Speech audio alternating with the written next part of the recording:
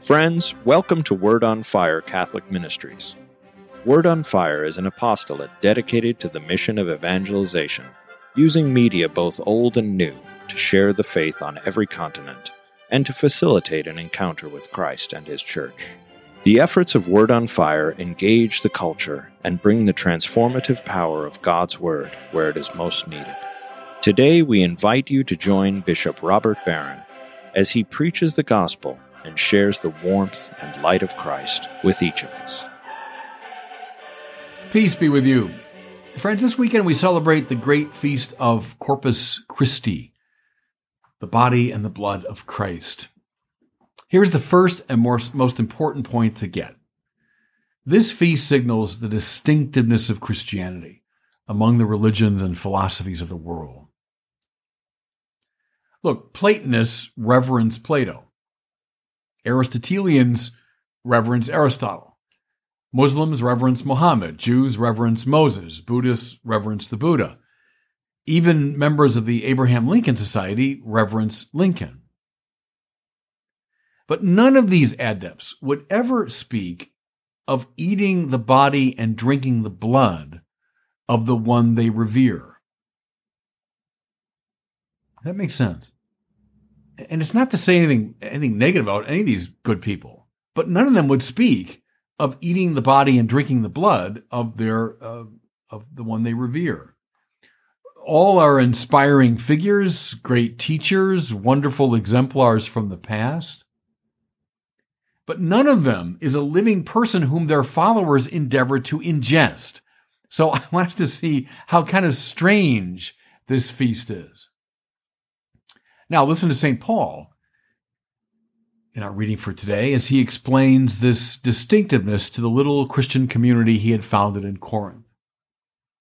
Paul says, "The cup of blessing that we bless, is it not a participation in the blood of Christ?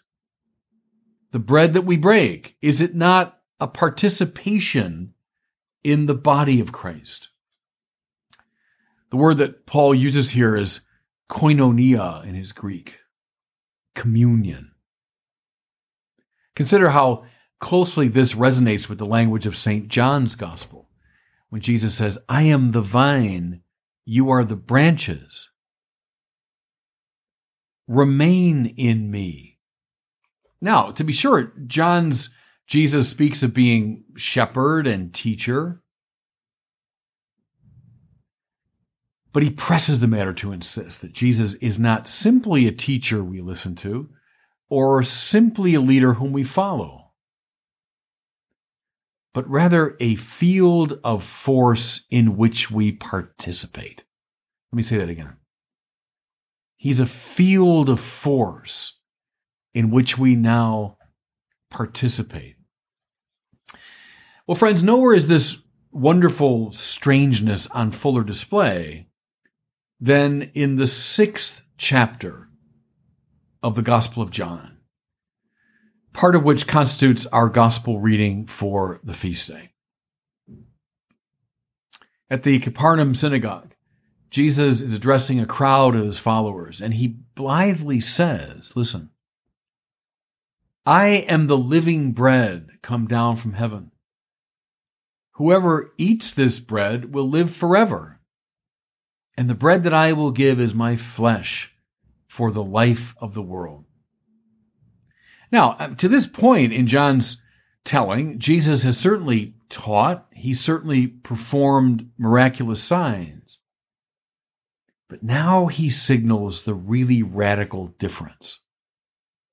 He wants to live in his followers, and he wants his followers to live in him.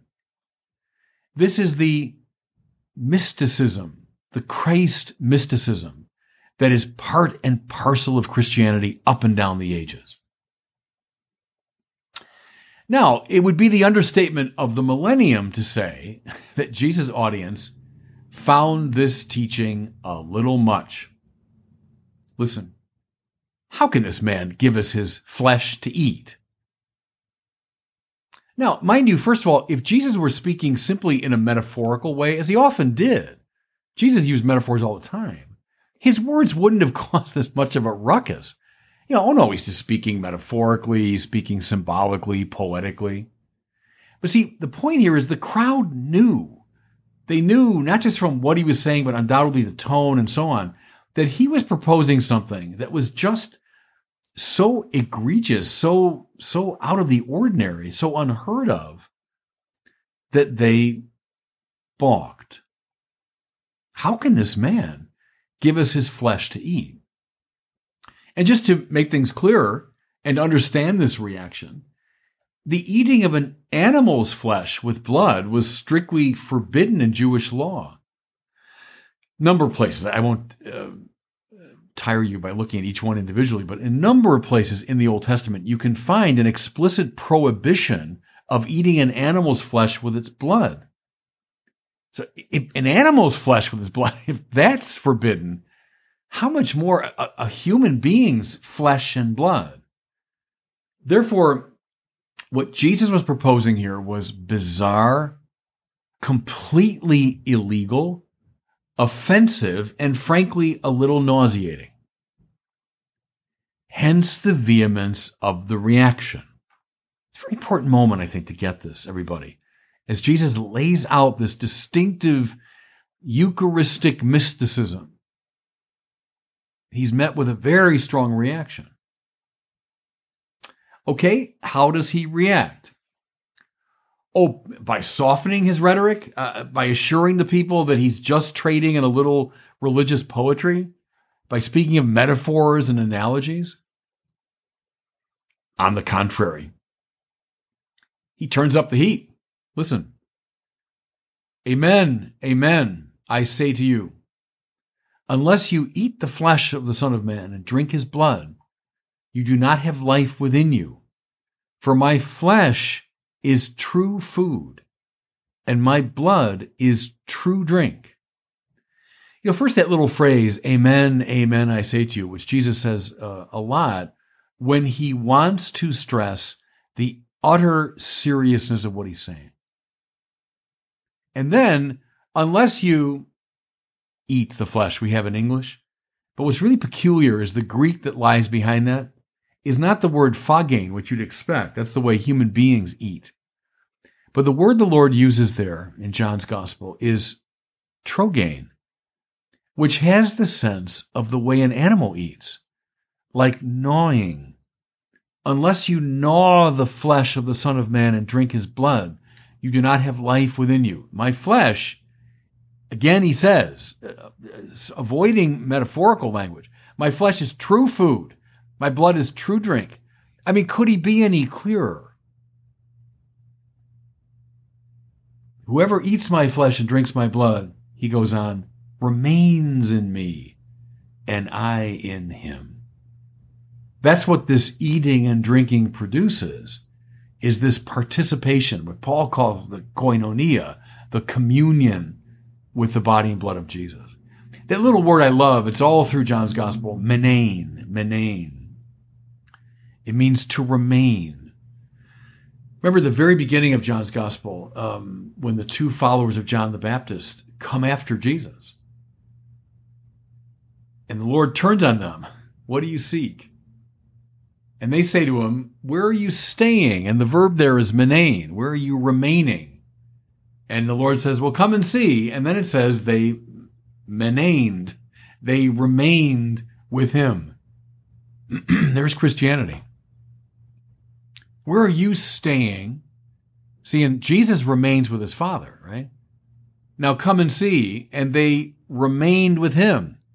As they participate in him, and he participates in the Father, they're being drawn into the dynamics of the divine life. Is that making sense? See, we're on holy ground here, everybody. We're on holy ground at the very heart of the mysticism of Christianity. Okay, let's say you're with me so far, but you still might have this very understandable and relevant question. But how in the world is all of this possible? How do we make sense of this strange and troubling language? Well, here I'd recommend we look at our first reading for today, which I think provides a sort of interpretive key. It's taken from the book of Deuteronomy. It deals with the sending of the manna while the Israelites were wandering in the desert after their escape from Egypt. So remember, the Israelites complained to Moses. They had plenty of food when they were back in Egypt. Sure, they were slaves, but at least they had enough to eat. In answer to this complaint, the Lord sends this mysterious substance. And manna is just derived from the Hebrew term meaning, what is that? What is that? And they gather up this manna and they live on it now for much of their journey.